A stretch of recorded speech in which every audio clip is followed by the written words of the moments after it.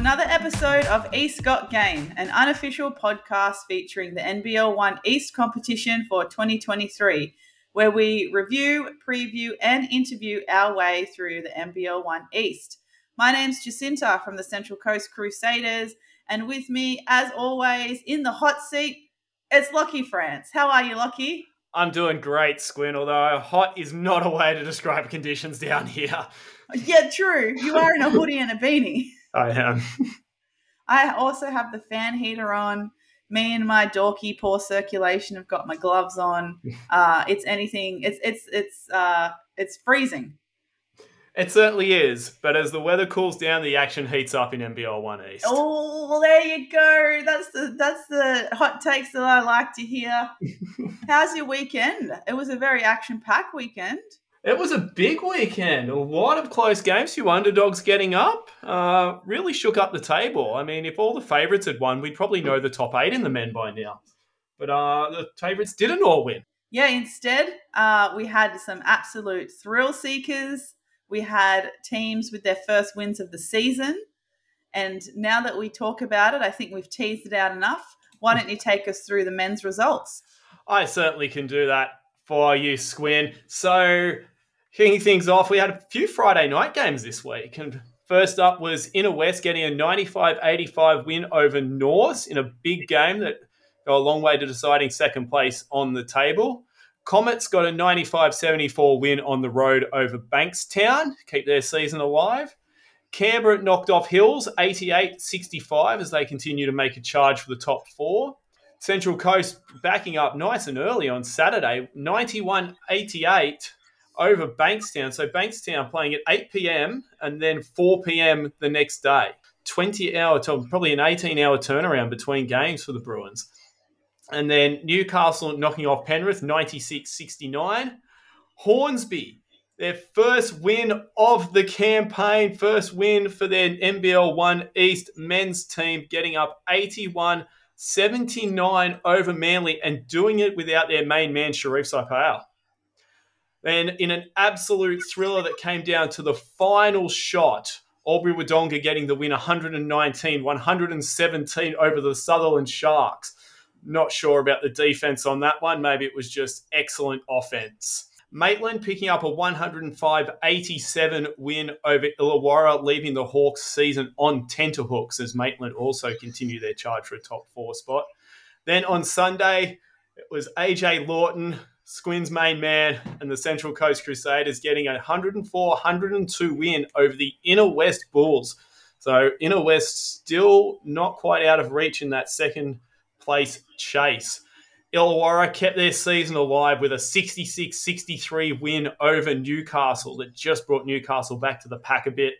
And then Penrith pushed Maitland all the way in a 95-101 loss to Maitland. So some of those big name teams just eking out wins and others falling by the wayside. So if we turn to the ladder, Centre of Excellence, well, they were busy over winning at the NBA Global Academy games. They still sit 19-1, having played 20 games.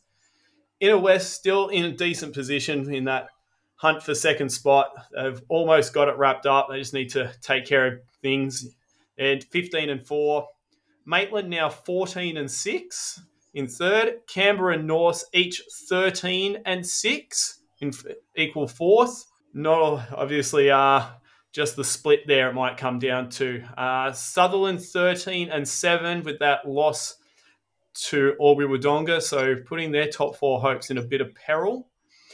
Hills 11-7. They do have a favourable run home though. Then Newcastle 12-8 and the chasing pack, Illawarra and Albury 10-10 and Comets 9-10. So those 3 teams that are just on the outside looking in need to win out and then hope the chips fall their way in the end of season tiebreakers if they're to get over Newcastle or Hills.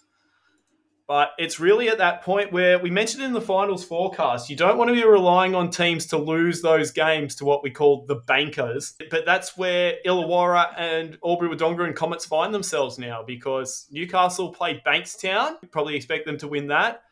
And I think Hills play Hornsby next week. And then they also have, I think, Manly to come as well. So if you're on the outside looking in, you're relying on a lot of results to fall your way if you're going to make finals. Well, yeah, Newcastle men and Maitland actually play each other next round. That's huge as well. Which is massive, especially because now that Maitland have, just streamed ahead to third spot, it's a really important game next round against Newcastle for both of those teams, and they play at Newcastle. So it's that crosstown rivalry in enemy lines for Maitland.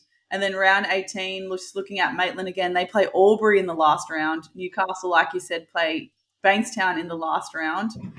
Inner West in the last round play Norths. So still a lot to play for. And importantly, I think Newcastle have the season split on Albury and Comets, but don't have it on Illawarra. So if it ended up Newcastle and Illawarra tying at 12 wins apiece with no other teams involved, Illawarra would get that spot. And Illawarra played Gunners in the last round, so they came really close early in the season. That was one of the games that I reviewed. And they play at home. And we did kindly ask Freddie Webb to hurry up and win some games in the last few rounds, considering I tipped them to win the whole thing. Better late than never, I guess. So, yeah, it's going to be very interesting last round. But if anything for round 16, particularly in the men's competition, just continues to prove that no matter where you are on the ladder in NBL1 East, there's always going to be very competitive games, whether it's round 2, 3, and whether it's round, 16 to 18. They're always going to be super competitive. There's always going to be results that are unexpected. Case in point would be for me, Maitland Mustangs, convincing win over Illawarra. Fantastic. And then just scrape by against Penrith. 100%. Yeah. It's like, that's, day to day, things change. Inner West, beat North. And then 2 days later, they're losing to a Central Coast team playing 2 days in a row. That was only their fourth and fifth win for the season come round 16. Yeah, without two of their standout players in James Trustham and Aaron Redhead. So it's just so unpredictable. This is why we say don't sleep on the East. Do not sleep on the East because the East got game. You better take us through the women's results, Squin. Yeah, I shall do that. I shall do that indeed. Like you said, it kicked off on a Friday night, and the first game of the round was Bankstown Bruins versus Sydney Comets at Bankstown, and Bankstown snatching the win there, 77-72. Then we headed over to Crow's Nest where the North Bears took on a very undermanned Inner West Bulls. So without Leilani Mitchell and Michaela Dompkins, North's winning 116-44. Bankstown then backed up again. So talking about that turnaround, Bankstown had the 6 p.m. game Friday and then a 2 p.m. game Saturday. So straight into the ice bath for them, I'm sure, after their win against Comets. This time they played the Crusaders and also a very understrength Crusaders as illness hit the team. I think they only ended up going to Bankstown with 7 players. So Bankstown winning that one 83-68. Penrith Panthers hosted the Newcastle Falcons and went down 44-74. Manly Warringah hosted the Hornsby Ku-ring-gai Spiders and wiped them out 136-45. 136, that has to be the highest score that a team has had this season in the men's or women's competition. That's higher than games that have gone to... That's higher than they put up in double OT last week. Correct. And North and Albury. Correct. Albury Wodonga and Sutherland Sharks met at the Lauren Jackson Sports Centre in Albury in what went down as one of the best games of the season. Both Coach Jeremy Jones from Sutherland Sharks and assistant coach Sammy Mack from Albury Wodonga Bandits just praising the high calibre of the women's players in that game as a real example of how good the NBL1 East can be. But Albury went down 94-100. Canberra Nationals hosted the Hills Hornets and they won that game 91-40. Maitland Mustangs hosted Illawarra Hawks and got up 69-44. Then the Crusaders backed up and hosted the Inner West Bulls this time and went down fighting 71-74. Newcastle Falcons were back at home against Illawarra Hawks and they won 72-45. And then the round finished off with the Penrith Panthers hosting Maitland Mustangs 48-54. So a real mismatch of games as well. Lots of double headers, but lots of people having to play one home and one away. Illawarra getting the Maitland and Newcastle doubleheader out of the way, and then Maitland having to do, one home game and then drive all the way to Penrith the next day. So it's kind of like we're shoving it all in just into the last little bit of the season.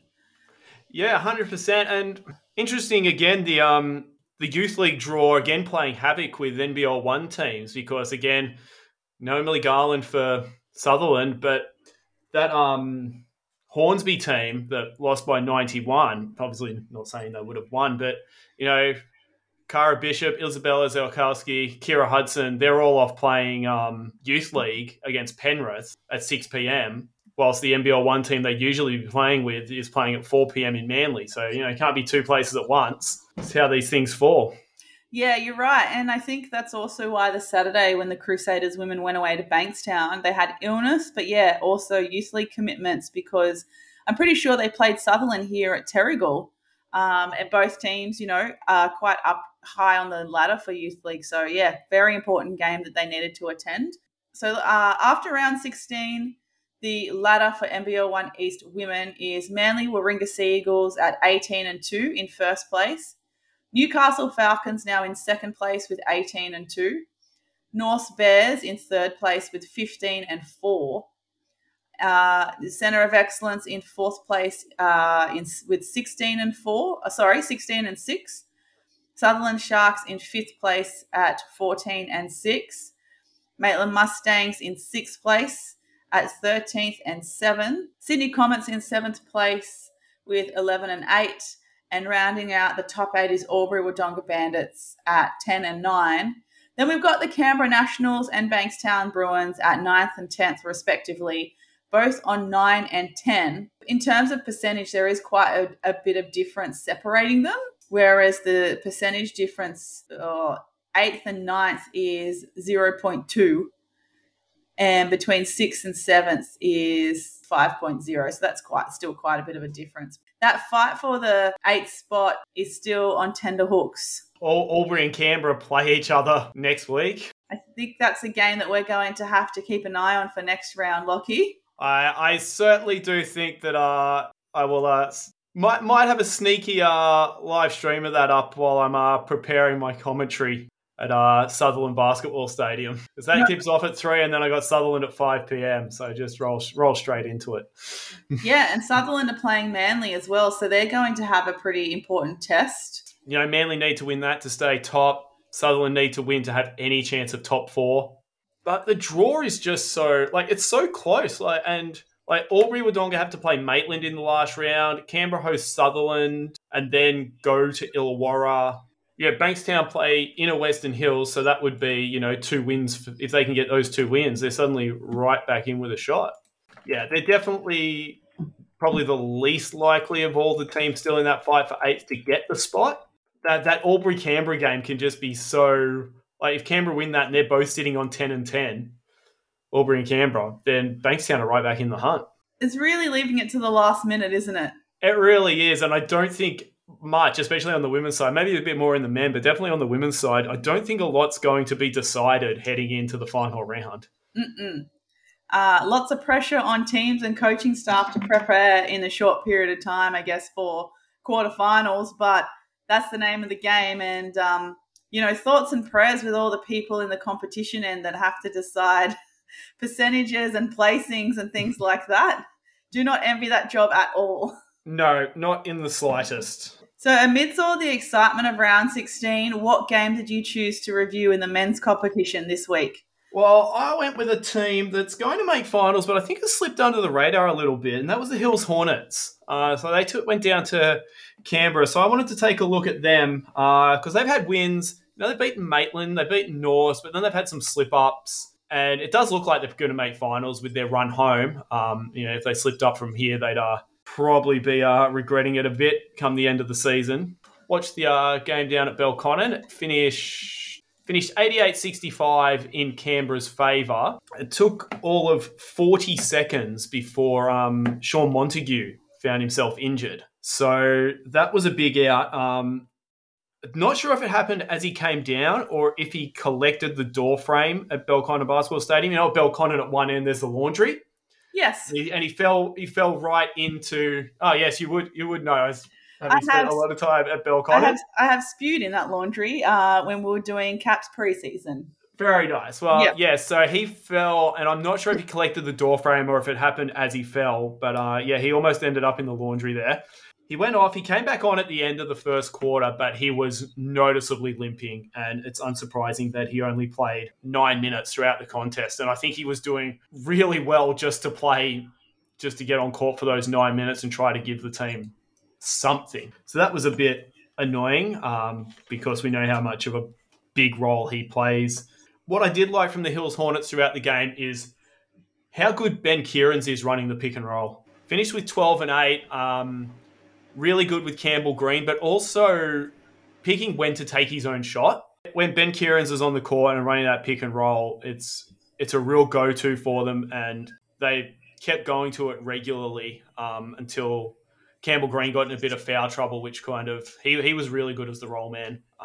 That was probably when it got stunted a little bit, but that was really good for them. As for Campbell Green, I'm not going to say he won the battle against Glenn Morrison, because rarely do players win the battle against Glenn Morrison.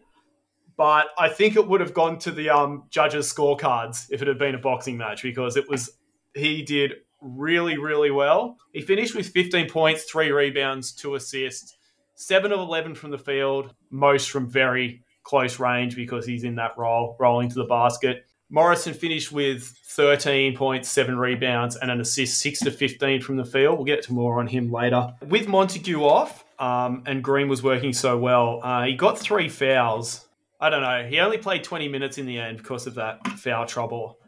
I think in the situation they were in without Montague, I wouldn't have minded seeing them risk him a little bit more, even with the 3 fouls. If he stays in and keeps going well, so be it. If he fouls, gets a 4th foul, then you've rolled the dice. It hasn't come off, but you're probably not in a good position without him anyway. Importantly, he shot 7 of 11 from the field. The rest of the team from the field for Hill shot 20 of 57. So that's only just around 35%. And Canberra as a team only shot 41%. But when one player is doing so well and then he's in a bit of foul trouble and the rest of the team's not putting the ball in the basket quite so well, doesn't bode well. And turnovers. 17 turnovers for Hills. And some of them just throwing the ball away in the vicinity of players where you probably shouldn't be throwing the pass. If there's a player on that Canberra team you don't want to throw a ball near, even in a situation, even when your player might have the edge, it's Pietro Badalassi, because he is going to find a way to steal it. He finished with 3 steals. Cam Pender also finished with 3 steals. Dalfeig finished with 2.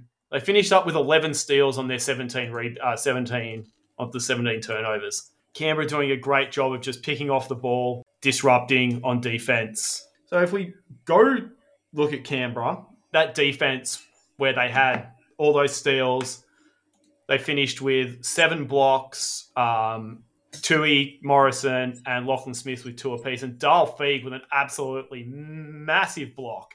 Situation was absolutely dead in the water for them on defense. It looked like 2 points for sure. Dalfeig just chasing back and swatted it away. It went from 2 points for Hills, absolutely guaranteed, to Dalfeig saying no in the blink of an eye. Speaking of Dalfeig, he's starting to look like Dalfeig again. Got to the rack a few times. Maybe not quite the same, energy as always, but he's definitely looking a lot better than he did a couple of weeks ago. Finished 15 points, 6 rebounds, 6 assists, 2 steals and a block. 6 of 6 at the line. He was only 3 of 7 from 2-point range, but I just liked the way he was actually, he was penetrating a little bit more. Watch out for him in finals. Because we have mentioned in a couple of previous episodes where we feel like coming back from injury, he's still a little bit hesitant to attack on the rim like he used to. We know him for those big poster dunks that he delivered 2 in a game, wasn't it? Yes. Or at least set up one and gave another in that. No, they were both his dunks against Frankston. Yeah, against Frankston at Nationals. Yes. And he did have a great performance last week as well. And now that he's backed it up, and as soon as you said that he had a big block at a really important moment of the game, that also cemented to me he's back. He's back.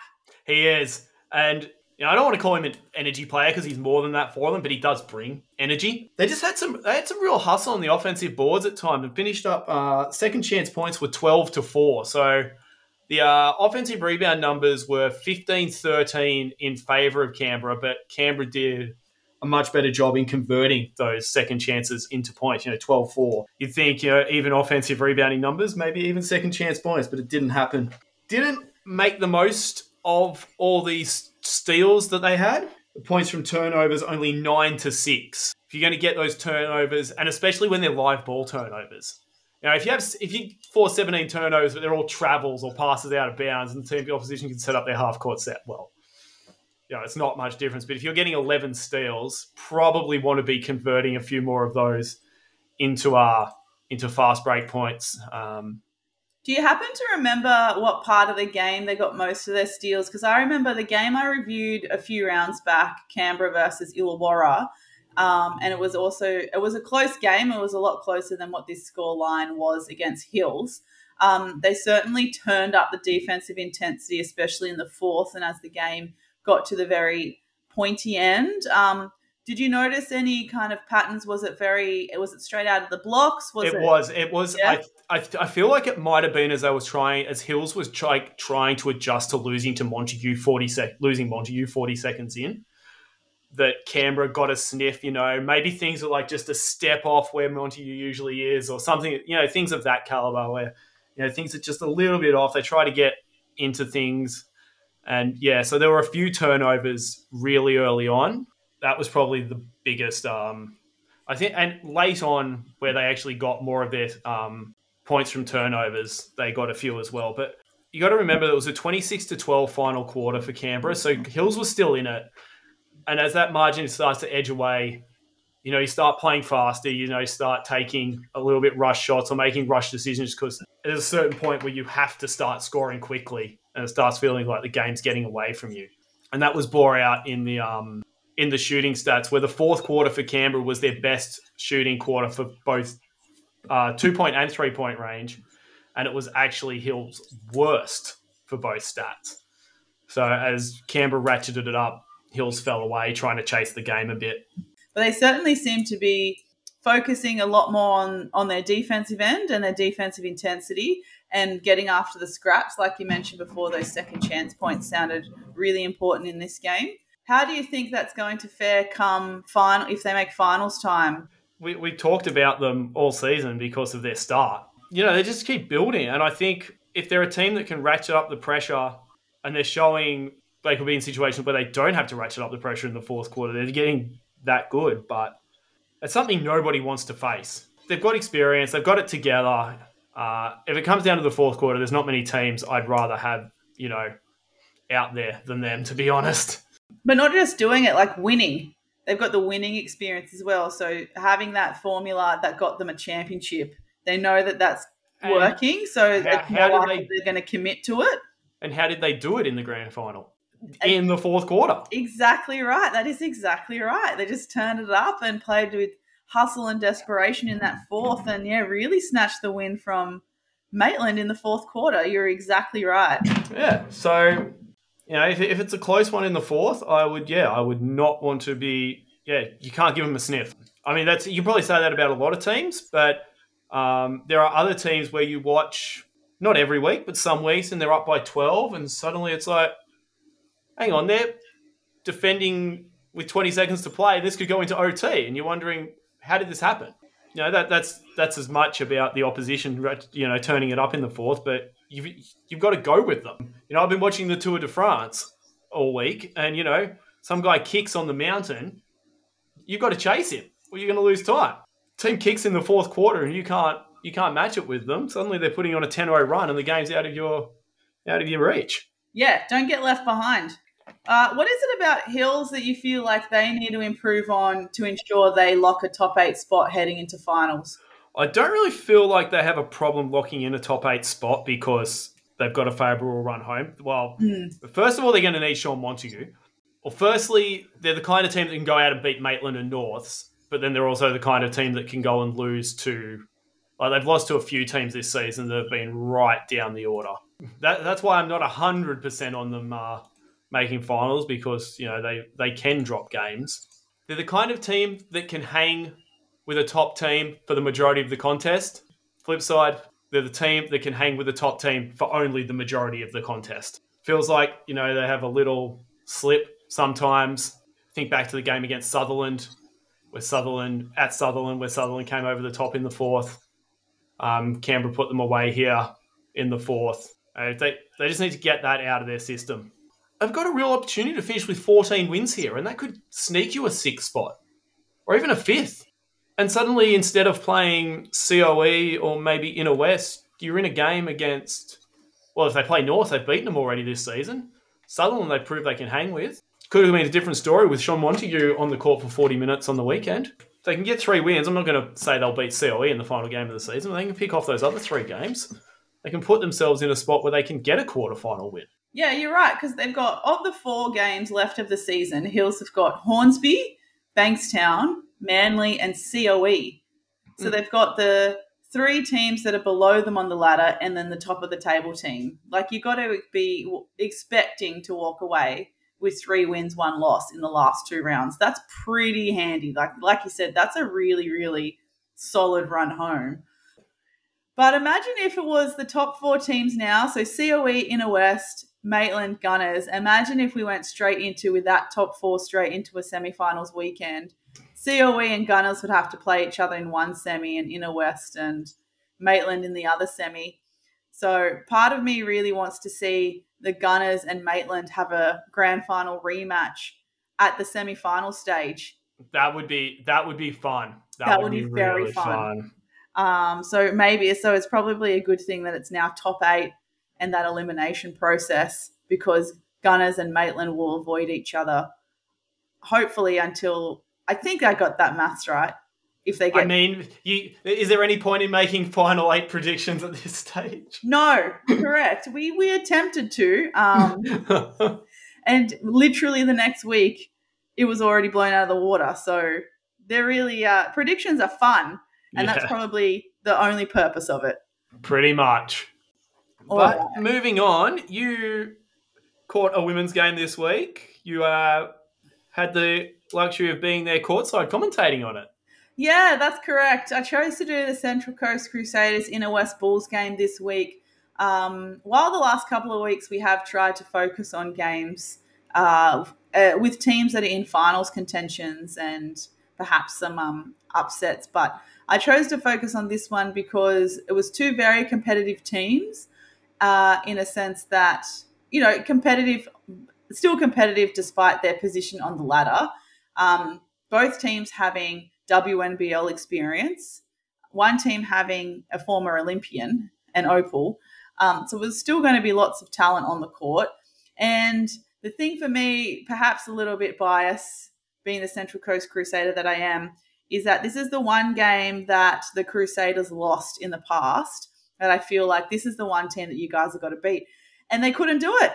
The Inner West Bulls just found a way to beat the Crusaders again. So Inner West came with only 8 players. They still had the likes of Domkins and Mitchell, Perich and O'Flynn. That was 4 of their starting 5, and they had Yamazaki rounding off their starting 5. They had Matsumoto on the bench, Imprezo on the bench, and Thompson. And Jolzine Imprezo is still a youngster. I think she's still only around under 16s, under 18s. And I recently saw on the Inner West Bulls Instagram account that she's been given eligibility by FIBA to represent the Philippines, which I think is fantastic. 100%. This game, again, it was Central Coast. It was really theirs for the taking. It was a game where, in terms of one-on-one matchups, there were some really exciting matchups. The one that I quite liked the most was Danica Rowe guarding Leilani Mitchell. Leilani's got to be one of the most difficult people to guard in the league, next to the likes of, Loz Nicholson. Just in a way that Leilani's able to use her body to her advantage. Being shorter in stature, she certainly doesn't let that be a disadvantage to her game at all. She's very good at drawing fouls, very good at using her body to get around her defender, very good at timing loose balls as well, especially on a loose rebound. So Leilani still had 7 rebounds. But this matchup between Rowe and Mitchell was great because Danica can match Leilani in terms of foot speed and anticipation and IQ, but Rowe had the advantage of having a little bit more length on Mitchell. So that was a matchup that I thought was quite good, and I would have liked to have seen more of that. And another matchup that was surprisingly really good was Maddie Penn against Michaela Domkins. In a similar way, being able to match on skill set, foot speed, and especially length. And Maddie isn't shy of getting physical under the basket either, which I think sometimes Domkins needs. Domkins is still leading the league in rebounds, and especially she had 6 rebounds in the first quarter, and they were all uncontested. A lot of them was like, she got, I reckon, 4 of those 6 rebounds in the first quarter purely because no one else was going for it, and she was. So she was being rewarded for her relentlessness on the boards in that sense, but I really wanted someone to challenge her physically to make at least getting those easy defensive rebounds a lot harder. So the times Maddie Penn played on her, she made catches in the low post a lot more difficult for Michaela, contesting the boards a lot more difficult. So I really liked that matchup too. Rach Mayapar, she matched up on Michaela sometimes, but I think Michaela had the edge over Rach, especially from the high post in terms of guarding the drives one-on-one. Would have liked to have seen a little bit more of Nicole Hutchins in the game. Crusaders decided to go with something a bit smaller and a bit quicker against the Inner West Bulls. But the highlights for me for Inner West was definitely the 2-man game between Mitchell and Domkins. Oh my gosh, that was something. They need to chop up those highlights and use them as educational tools for when you go to your SPP camps and your state camps and you're learning the pick and roll. These are perfect examples. Maybe even too skilled of an example if you're going to teach it to juniors, just because the way that Leilani is able to read the defense so quickly off a pick and roll and her placement of a pass. There were lots of situations where Leilani wouldn't necessarily place the ball directly into Michaela's hands off the roll. She would place it in a position and force Michaela to go and catch it. And that's that really kind of high class, WNBL, WNBA kind of caliber skill set that was really nice to see. But obviously those two having a life and a family together off court meant that their chemistry on court is going to be very hard to beat, because it's almost like they got this telepathic communication. And they ended up playing the whole game. They played 40 minutes each. Michaela ended up with 20 points, 20 rebounds, and 5 assists. She was only 1 from 7 from the 3-point line, and I only make a point of that because I know that she'll be a bit annoyed with herself. But I'm here to tell you, Michaela, don't be annoyed with yourself.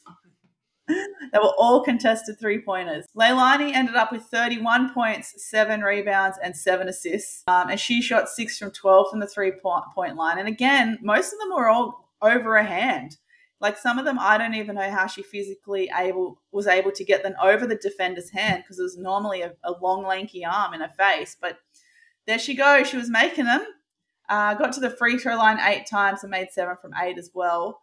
But I think, for Inner West as well, Abby O'Flynn has come a long way this season. Probably has a bit to go to improve her offensive skill set to be a bit more of a threat and a bit more of an option for the Inner West Bulls. But defensively, that's where she's at. She can really lock down some guards. She was giving Jazz Forcadilla a hard time a lot when Jazz wanted to go one-on-one from the top. So Abby O'Flynn is certainly could be a defensive specialist, up there with Taryn Marnie. Probably not as versatile on defense as Taryn, given that Talon's got the height and the length. But no, O'Flynn did a great job on the one in defense, and she ended up snatching 7 boards too. She was taking the right shots when she was open.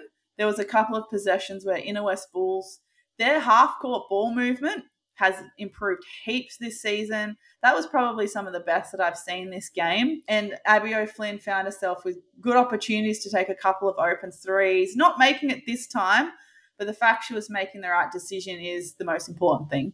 Abby O'Flynn, I remember even when in previous seasons when Inner West were getting beaten by 70, 80, she'd still come away with 3 or 4 steals because She just reads that pass. If she's defending like anywhere near the top of the arc and you try to throw it, like just swing it around the horn, it's liable to end in a fast break layup for Abby O'Flynn. She's so good at picking them off. Yeah, she actually had 3 steals this game as well. The other thing, actually, now you mentioned grabbing a steal and going on transition, Inner West did a much better job than Crusaders of trying to capitalize on a transition bucket. Yeah, they only had 5 points from turnovers, but the fact that when they took their opportunities, mostly probably on stops rather than turnovers, to try and get a transition bucket, that worked really well for them. And they probably only kicked that into gear, I think, like third quarter.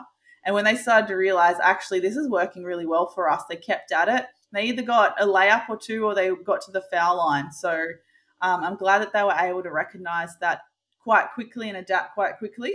But as for the Crusaders, yeah, like I said, it was really theirs for the taking. They had a much bigger squad than they did the night before against Bankstown. In terms of most of the time, in terms of one-on-one contests, the Crusaders would have had the edge.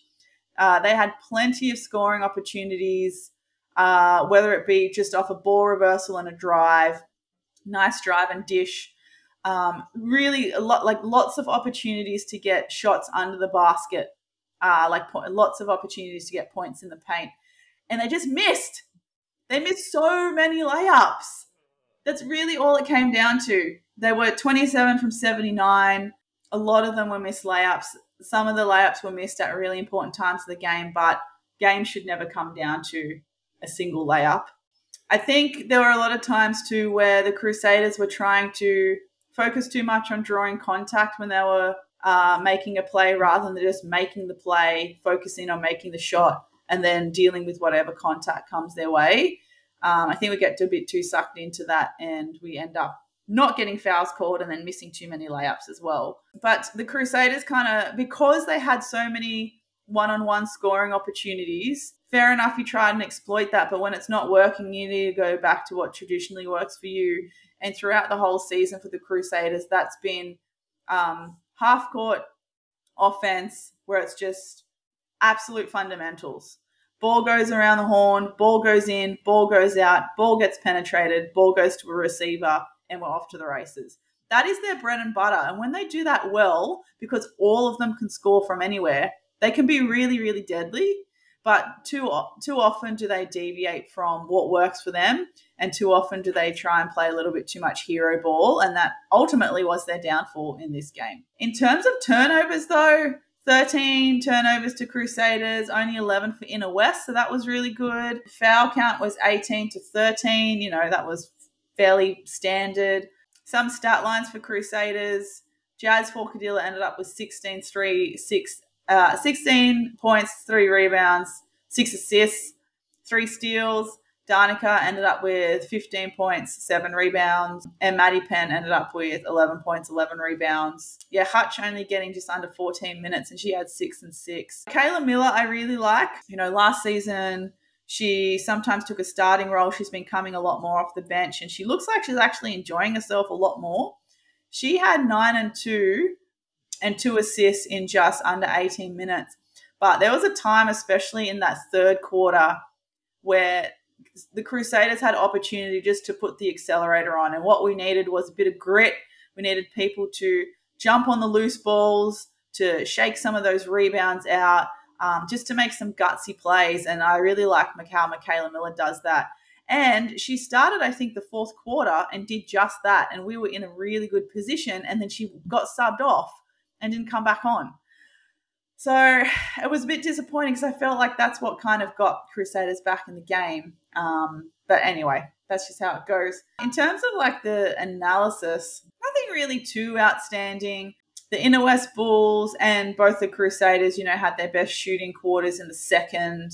I mean, the biggest lead by either team was 7 and 6. So it was really quite close all game. There was definitely momentum shifts like there is with every game, but neither team really asserted their dominance for big periods of the game, probably up until the closing minutes where the Inner West Bulls just looked like they were a little bit more control based on their decision-making was a little bit better. But otherwise, in terms of being the last home game for the Crusaders, we had massive crowd. I think we had a lot of Inner West Bulls supporters that made the trip. So thank you to those that came, because it certainly created a really great atmosphere. Shout out to Matt McQuaid as well, who made the trip, and we got to have a bit of a chat to him before the game started. Also, shout out to Courtside Kaz from First Sub. She made the trip too. But in terms of the actual game day, despite the result for the women, it was awesome. It was a great way to finish off the season on the home court. Being a Central Coast person, looking towards next season and I guess the junior pathways and, the youth league team, Central Coast, on the upward trajectory, do you think? We certainly have potential to be on the upward trajectory. I think it will depend who's going to return to play next season from this existing team. I know that Maddie Penn won't be returning because she's already moved to Canberra. I think we've certainly got a lot of emerging talent coming through, especially through our youth league program. We've already got Sammy McCubbin. She plays youth league, and she's already on the bench for the NBL1 team. Bronte Moore as well. I know in our youth league team we've got the likes of Lucy Cork, and then we've got a lot of local girls like Holly Handley and Kushla. Wonderful players. They're all got excellent attitudes. I've coached them before. I've played, scrimmages beside them. In terms of culture and camaraderie, we certainly have a lot of great talent coming through. We just need to refine our basketball IQ and I think maturity in decision making for us to maintain to be competitive. So what's been really great actually for our women's program is that a lot of the youth league girls have been training with the NBL1 team, even though they had no intention or to suit up. And that was all on their own initiative to improve their game, really, and to keep learning. So if that's the attitude they're having, pretty fresh out of 18s, already thinking so far ahead of, I want to get better, so I'm going to go and train with the best. I think that's fantastic. We've just got to tweak those things of, decision-making, shooting percentages and IQ, which I know sounds like a tall order, but considering the likes of Holly Handley, who's, a one or two kind of guard, she's already taken this opportunity to learn from great people like Danica, Jasmine, even Katie Bailey. Katie Bailey and Emma Bailey are unfortunately both injured, so didn't play this game. And they're still relatively young and fresh into their NBL1 careers too. So as long as we can stick together as a big squad and keep that pathway open, have the younger players, but you have the opportunity to learn from the older players, I think our women's program is looking pretty good. Because we were talking offline about how there was a good 8-9 years where the Crusaders didn't have a women's team. And it was the worst possible time for us not to have a women's team because it meant the likes of Jazz Falkadilla and Danica and that very talented women's age group that we had, they would finish youth league or 18s and not have a semi-professional pathway. They had to go to Newcastle. That's why Danica played at Hornsby for so long. It's because we couldn't provide at home. So we need to make sure that we keep a team around. 100%. Yeah, I still remember when Illawarra were in the doldrums and players like Loz Sparks, they just keep coming back just to make sure Illawarra could have a team for as long as possible because they knew that once the team, was gone, it would be so hard to bring it back. And then when they did bring it back, Illawarra, they're helped by their location, being the only team in Wollongong, but they were solid last year. It's not been as good this year, but them having a solid team so quickly after dropping their women's team is probably an anomaly in this situation. And especially a club like Illawarra, who growing up as a junior, that's the one country team I did not want to play because they'd always be so competitive, especially in their women's program. They had such a good run of having very talented athletes come out of that program. And it's obviously with the men too, with the likes of, Xavier Cooks, Angus Glover being the poster boys for Illawarra basketball, Lockie Dent. Yeah, it's a real shame when that happens. Do you remember, though, years ago, I think this is before I even got back into playing, I think this is kind of what sparked me to get back into playing, when Illawarra made the finals for Waratah, and in their team was the likes of Rach Watman, now Lish, Renee and Liv White, all on the same team. Yeah, I do remember that game. I remember that very, very well indeed. They played Newcastle in the grand final, and Newcastle got up. I think that was the Newcastle team. Was that the Newcastle team that had Shannon Novosel come over and play centre Yes, for it was them? that team. Yes, that was a very good Newcastle team. Yeah, I do remember that Illawarra team very, very well. That was a very fun season. It's always a fun season of Waratah League. What am I talking about? That was a really great final. That was held at Terrigal, actually. And I think it was literally the next year where I started to play again because I was like, yeah, if those guys can do it and they're playing well, I need to get my butt into gear. But yeah, that was essentially the game. But it was still it was still competitive. It was still some great moments of basketball to watch, regardless of who you were going for. Crusaders now have Illawarra next week for the first and only time in the comp. And yeah, Inner West, I think, like we said, they have Bankstown, so hopefully they can snatch in another win because they came close to Bankstown last time. All right, Lochy, we've come to the part of the episode where it's time for some news and gossip. What have you got for us this week? Oh, I think WNBL fans will already know this, but Canberra Nationals superstar Lizzie Tonks is heading over to Adelaide. I think there's a link there between Canberra and Adelaide. Of course, Nat Hurst, head coach over at the Adelaide Lightning, taking Lizzie Tonks over there with her. So that's some big news. Also, in just one that came to mind, former Canberra Gunner Akech Alir, now playing over in Central, got a spot as a 36ers development player. Congratulations to Akech Alir. We miss him in NBL1 East, but he's obviously flying over there in Central. Yeah, and I didn't realise that his brother plays AFL. Yeah, so I think his brother played for Sydney and I don't know if he still plays for Port. He might play for Port Adelaide still. I'm not really up on my AFL, unfortunately. If you're wondering where the men's COE team have been these last few weeks, they've been over at the NBA Global Academy Games going undefeated. Ben Henshaw, of course, getting plenty of praise, but Johnny Furphy, the big standout, apparently. I haven't been able to watch, but apparently, undefeated, and yeah, he's getting some big schools apparently very interested in Johnny Furphy. Did they name what schools in particular had shown interest? No. I don't think they're at that stage yet where they're leaking names and offers, but apparently, some high major schools have been very interested in him this week. So. And do you know much about who they played in that tournament? It's all the other like NBA academies. So I think NBA Africa Academy sent a couple of teams. The NBA Global Academy down in Canberra, that's separate to COE, sent a team, which also had a couple of the other COE guys. So they split. Some of the other COE guys filled out that NBA Global Academy team. I think the Latin America Academy. So yeah, just a bunch of all the NBA Global Academies. I love seeing all these new pathways that have developed over the years. Like this Global Academy was a great idea, and then they've set up the different basketball without borders camps all over the world in the different conferences, especially now that it aligns with how FIBA are now doing. Like they've changed that format over the years as well to qualify for the World Cup. How you've got the 5 different cups. We're not Oceania or whatever we were called before. Now we're all under Asia Cup. And I like how they're kind of all aligned with each other.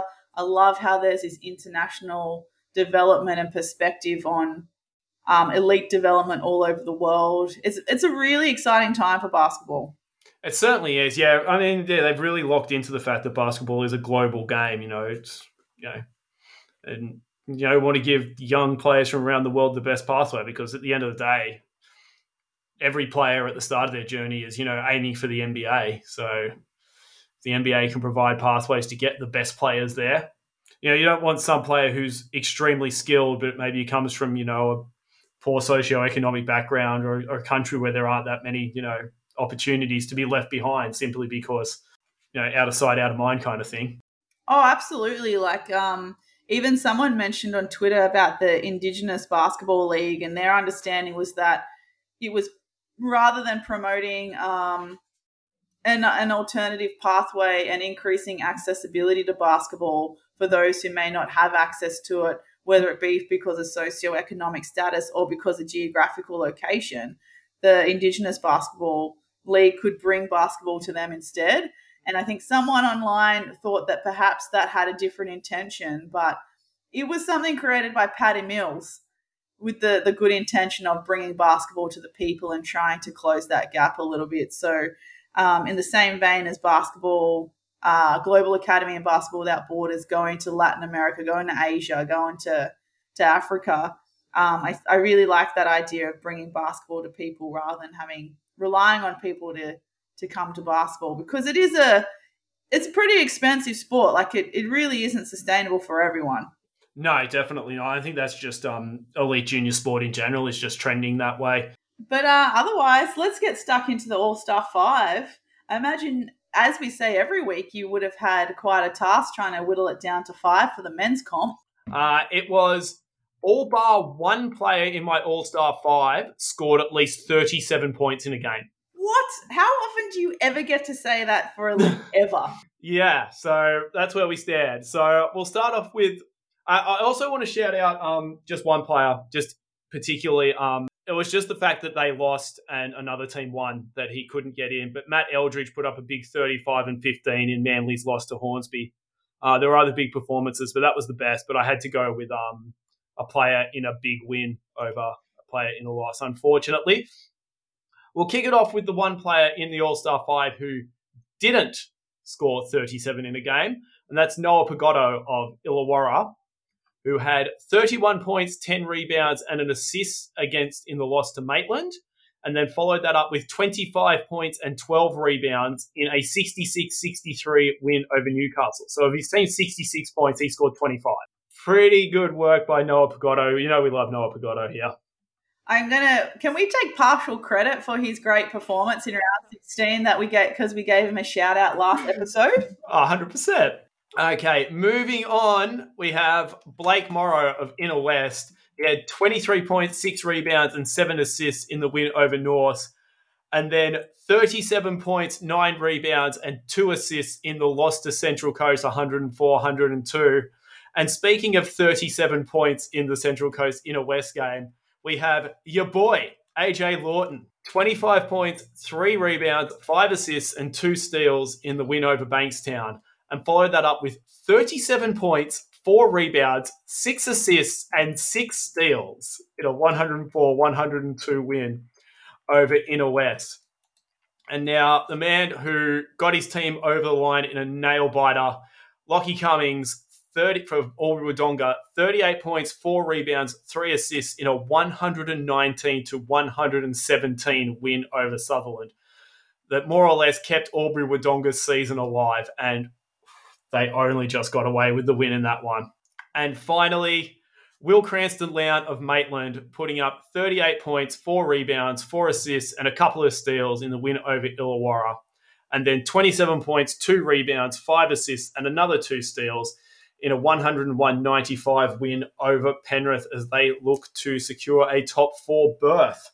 So plenty of scoring with a little bit of other things added in this week. Every week we always struggle to decide an All-Star 5. We still do the job, but it's challenging. So I'm just starting to imagine how challenging it's going to be to pick the end of season awards for NBL1 East. Not us as predictions, based on the votes game to game. Yeah. You got your 3-2-1 and I imagine if you do a 3-2-1 for that Central Coast Inner West game, Lawton gets the 3, Morrow gets the 2. That 2 for Morrow is worth a 3 in 90% of other games. It was so unprecedented that you have both point guards racking up 37 points. And when I spoke to Blake Morrow and CB at the end of the game, Morrow was actually surprised that he had 37 points. He genuinely didn't have any idea that he had 37. And I said, no, you and AJ both had 37. And he said, well, AJ's 37 was allowed 37 compared to mine. Morrow got to the free throw line 17 times, so you're already on track for a pretty big night out. Yeah. Pretty big night. Who have we got in the women's this week? Because I looked at some of the box scores, and I think you had a pretty tough job as well. Yeah, I really did. And I had to make a couple of late changes given that we had, a couple games yesterday. So, honourable mention to Izzy Bourne from the Canberra Nationals, who had 24 points and 11 rebounds. But I'm going to kick off my All Star 5 with another triple double from Michaela Pivic. Now, that's two triple doubles 2 weeks in a row, right? Yes. So in that epic clash against Sutherland Sharks, she had 15 points, 11 rebounds, and 14 assists and 4 steals for good measure. So yeah, is that her second or third triple double for the season? I think it might be a third of the Third. season. It's definitely two in a row. And actually, after the game, Maddie Norris texted me about playing against Michaela Pivic. So she definitely left her mark on that game. Yeah, another person that you'd love to have on your team, but you just dread having to play again. And then from the same game, I had Loz Nicholson bringing those rose gold vibes into this game straight off the Asia Cup. She had 39 points, 9 rebounds, and 6 assists, and 3 steals. She shot overall at 67%, and word has it that she was 10 from 11 by halftime. Yes, I think that's right. Yeah, I was actually keeping an eye on the stats on my way home from somewhere. Yeah, I think that does sound right. Sammy Mack, that was his hot tip on the text line. Then I also had Mallory Bates, actually from the same game, 28 points and 10 rebounds. Then I had Violet Kapri Morrow with 27 points and 17 rebounds. And then with a late addition to the All-Star 5 was Leilani Mitchell with 31 points, 7 rebounds, 7 assists, and 2 steals against the Crusaders. And like I said earlier, that included 50% from the 3-point line with 6 from 12. But yeah, that was my All-Star 5 for this week. I would love to see Michaela Pivic again with a triple-double next week. Thank you. Just a tall order for you, Michaela. Is it a tall order for Michaela, though? Yeah, that's just her on the reg. But you mentioned Kapri Morrow. I sure did. Looks like she's back in form after a little bit of a time off with injury, doing the goods for Bankstown. Yeah, we might hear more about her very soon. Yeah, I think we may. We may have to hear about her very soon. But let's have a break and see who we've got for our interview just around the corner. We are back with our interview portion of the episode, and our guest this week comes all the way from Tacoma in Washington State. They were a standout for Eastern Washington University in the Big Sky Conference, ending their career as 7th all-time leading scorer and as part of the all-academic team in their senior year for the same conference. Before coming to Australia, they also spent 3 seasons in Iceland and somehow found themselves down at the opposite end of the world with us here in NBL1 East. It is Violet Kapri Morrow. Hi, how you going, Kappy? I'm going well. How are you? Very good, thank you. Recovering from a big weekend of NBL1 East, as I'm sure you are as well. Yes, I'm just happy to be back on a winning streak. So we're going to kick off from the very start. I did a bit of Googling about Tacoma when I was doing some research for today, and it looks like a stunning place to live. Can you tell us a little more about what it was like growing up there? It's my favorite place to be, but I don't like to be home for too long. I'm always on the move. I always like to be going somewhere, doing something. So I'm always just bouncing around, and I found myself in Iceland for the last few years. So yeah, but it's a big city, and it's nice to like just go out and look at stuff. We have beaches, we have the woods, and we have the city part. So it's nice to just go somewhere and see something different every time you step outside. And it's nice because my family's there, and it's easy to just get bounce around from house to house to see everyone. And tell us about how your basketball journey started in Tacoma. It all started in Metro Parks in Tacoma when I was 8 years old. My mom, she put me and all my nephews in sports. She put us in everything she could sign us up for when we were really young. We were 8 and I think 5 at the time.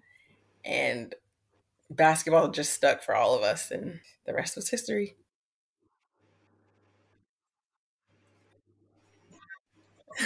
I ran track, and I was a star athlete running track, and I have a few state medals for throughout high school, and then I ran cross country. I played soccer for a bit, and softball for a little bit, but basketball was that was the top. That was number one.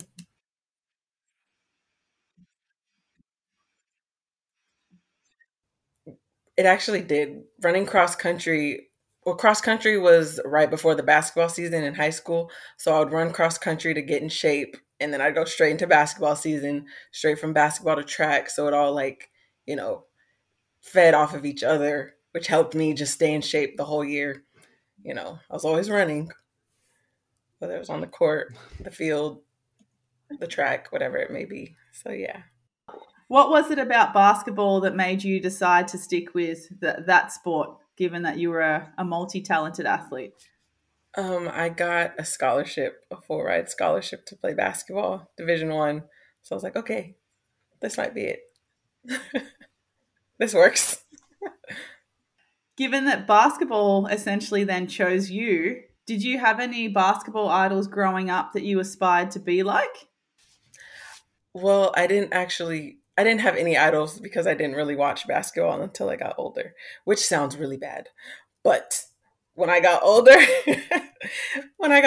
I did like start realizing like, okay, I should watch these people, to elevate my own game. And when I was younger, Sue Bird was my favorite. But as I got older, like, I mean, even out of college, Arike Agumbawale, she's like my favorite now. So she's at the top of my list.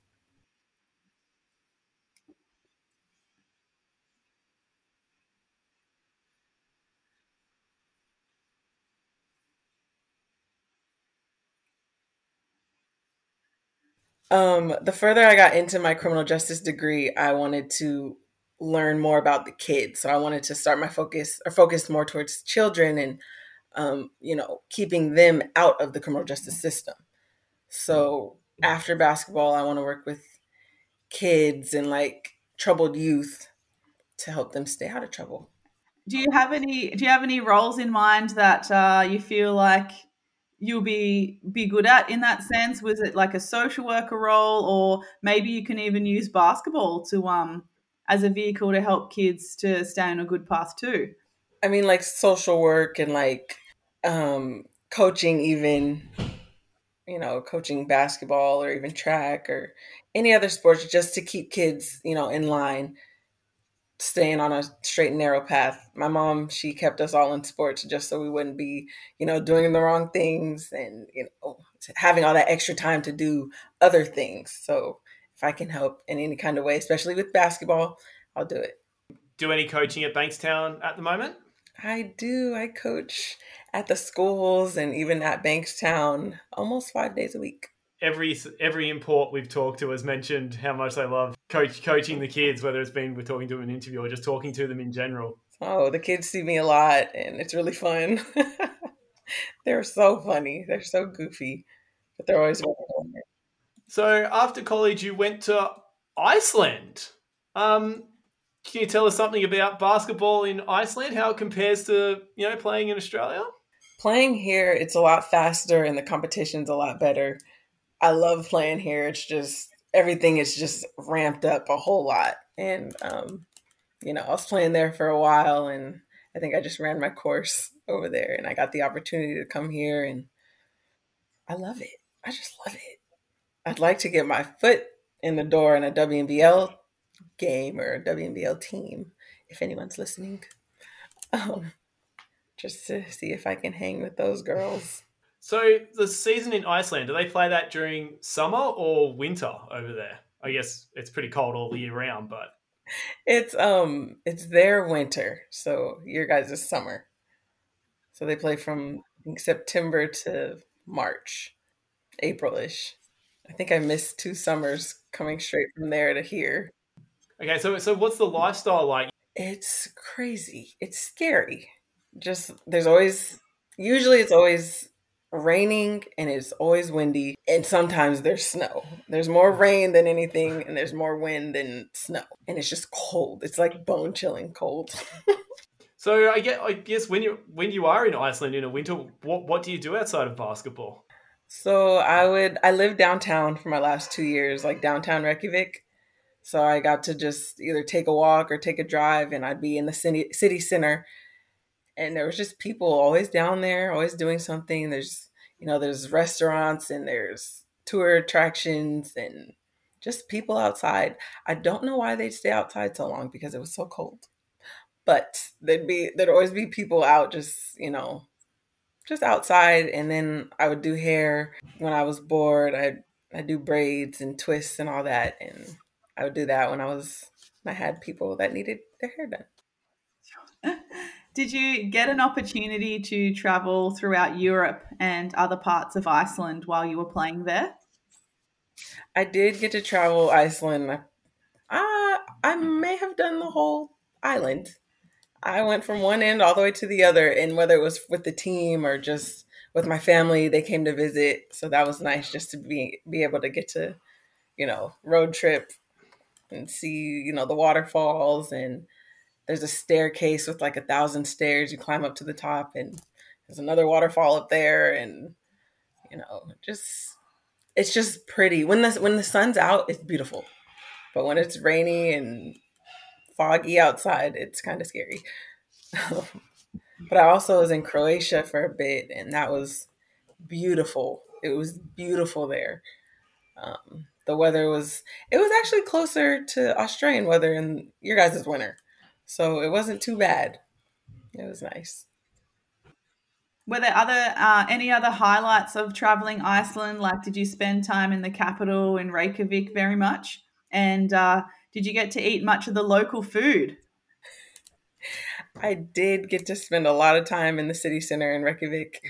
I lived right about 5 minutes away from the city, just downtown, and the food is scary.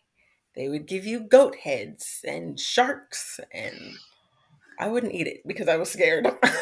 But I did smell it, and it was not a nice smell, and it was not a pretty sight. But I just observed. I did not try it. I was scared. Did you get to scout any other places in Europe where you might want to play in the future? I hadn't gotten to travel to many other places besides like Croatia and Iceland, but I would like to go to maybe France one day, and I want to see Greece. If I could play there, I would. It's just, I only hear great things about it, and it's just a pretty place, beautiful place to be. But you're here in NBL1 now, averaging the best part of a double-double per game, 23 and 9. What expectations did you get from Coach Valance before the season? He didn't, he was just kind of like, this is a new team. Like, there's no pressure on you to, you know, like even go make it to playoffs. It was just like, this is a new team. It's a bunch of young girls. Let's just get their feet wet. Let them get to see what the NBL1 is like. And then I came in, and everyone was just like, wow, okay, she can play. Now let's see what we can do. And I was like, okay, we got these two imports. Okay, let's do something now. What's next? What can we do? What else can we accomplish by the end of the season? Do you feel like the team has exceeded their own expectations for the season, given it was a young team? I think I think so. I think everyone is just I think it's opened their eyes to what they can do, like, going forward. This is just the starting point. This is the base. We can only go up from here. Um, and I think they've gotten a good taste of the NBL1, and they should be ready for, next season, starting now. And how about you? Had you heard of NBL1 before you got here? I actually did, but I didn't know it was as big as it was. So I've had a few friends play in the NBL1. I have a couple friends in the West, one a few friends in the West, and then one was in the Central last season. And yeah, I've just nobody in the East yet. This is my first. Everyone I know in the East is right around here, but my friends from back home played. They play in the West and then in the Central now, or last season. One was last season, and the other ones I know. Because you played with a couple of Aussies in college with Jess McDowell White and Brittany Clayman. I forgot about her. She's in the Jess and Bella. They are both playing together. I love that. They're in the North playing together. I was so happy when I seen that. And I had another old teammate, Ashley Payne. She was in Perth. So I have a few other teammates here with me.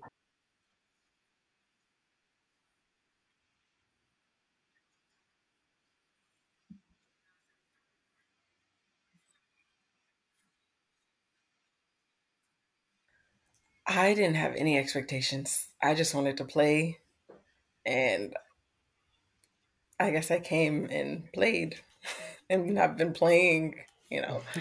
But I'm glad I could like fit well in the style of play here and even in Bankstown and be able to compete with these other teams. And you mentioned wanting to get into a WNBL team. Here you get the chance to go up against some players who already are playing in the WNBL. So I guess if you can do well against them, you're showing all those WNBL coaches, you can play at this level. Mm-hmm. I agree. I just need one of them to see me.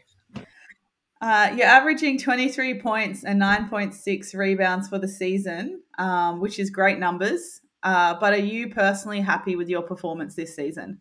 I am not upset about it. I'm happy. I've been playing as well as I have been. I can only go up from here.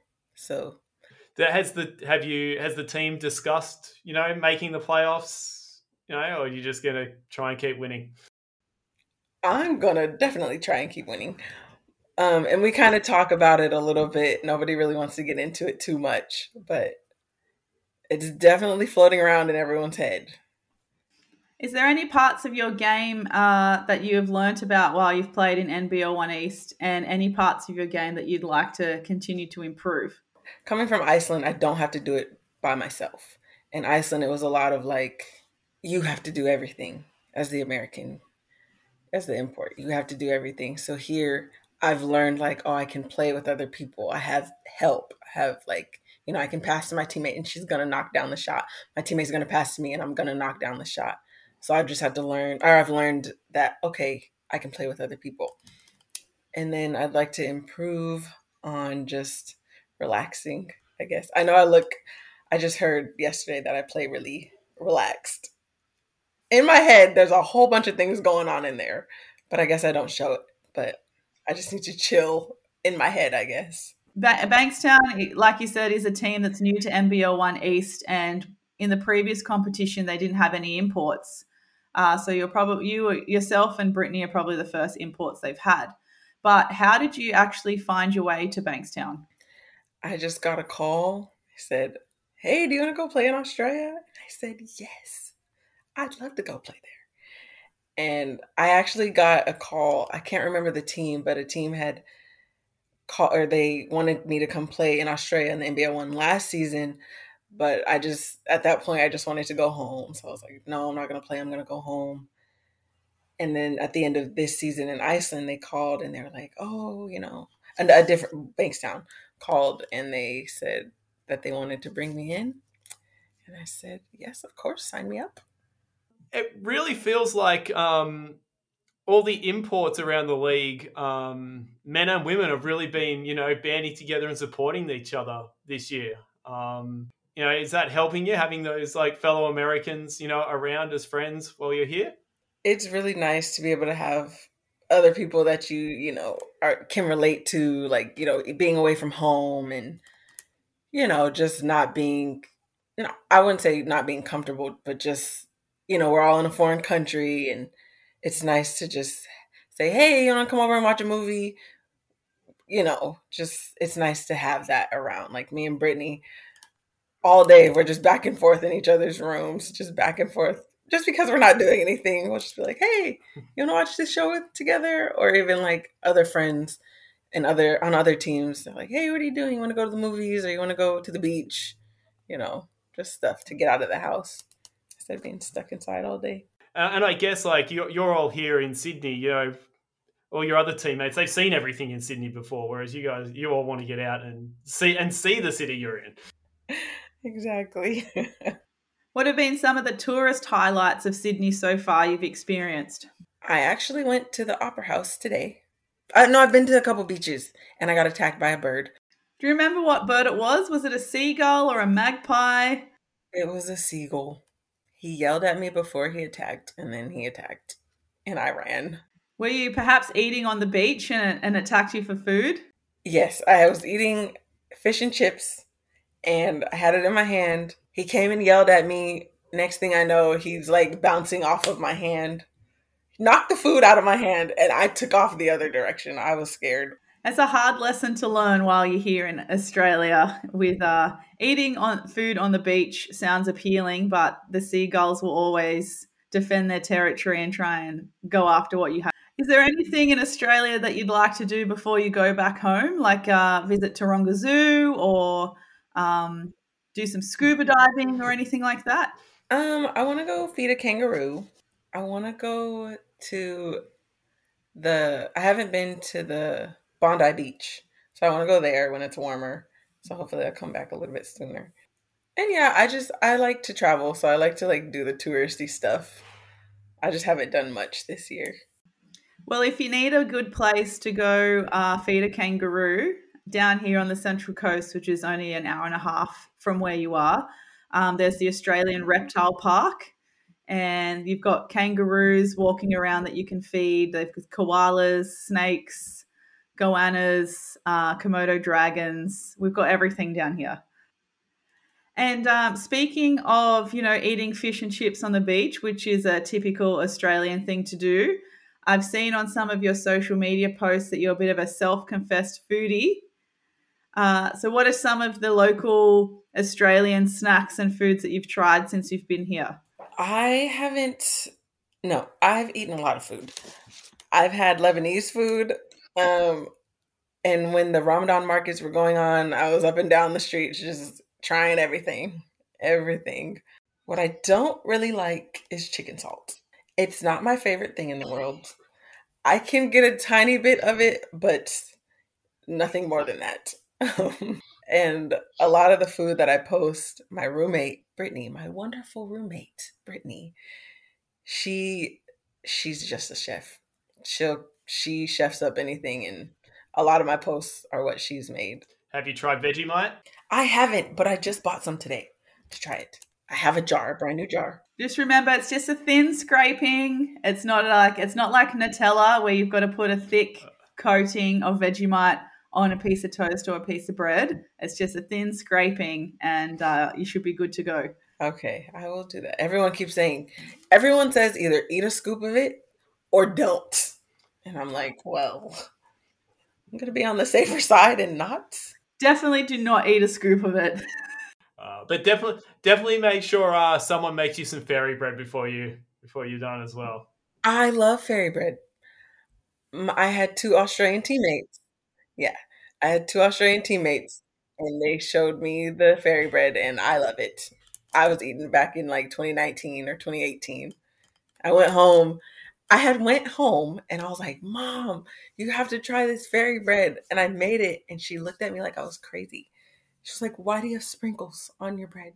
So you've mentioned you're a foodie, and you also mentioned you do a bit of hair braiding. So who is Kappy off the court? Kappy is a goofy, funny, weird girl who likes to braid.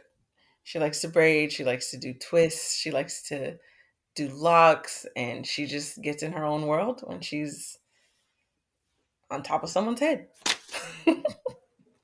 So do you have many teammates asking you to do anything with their hair? Yes, I do Brittany's hair sometime. I've done Chris's CB. I've done his locks. Blake asked me to braid his mullet, so he's next. And I've done a couple of my teammates' braids. So. Have you had to braid a mullet before? I haven't. I hadn't actually seen a mullet in real life until I came here. I was like, oh, that's what they look like. It's funny because when I first saw Blake Morrow and I saw he had a mullet, I was like, is he an import or is he a local guy that I hadn't met before? I just assumed he was Australian because he had a mullet. Me too. I was like, he's not. He's Australian. And then I heard him talk and I was like, no, he's not. He's American. He fits right in. He fits right in. Yeah, I really hope I get to an Inner West game and see Blake with a braided mullet. Yeah, thanks so much for coming on East Got Game, Kappy. It's been a pleasure having a chat with you all the way from Iceland down to Bankstown. It's quite a stretch of the world that you've been able to play basketball. So we're excited to see where you land next. I just wanted to say that this was really fun. Thank you for having me. Thanks for tuning in to another episode of East Got Game. Remember to subscribe to our channel, share with your friends, and most of all, don't sleep on the East.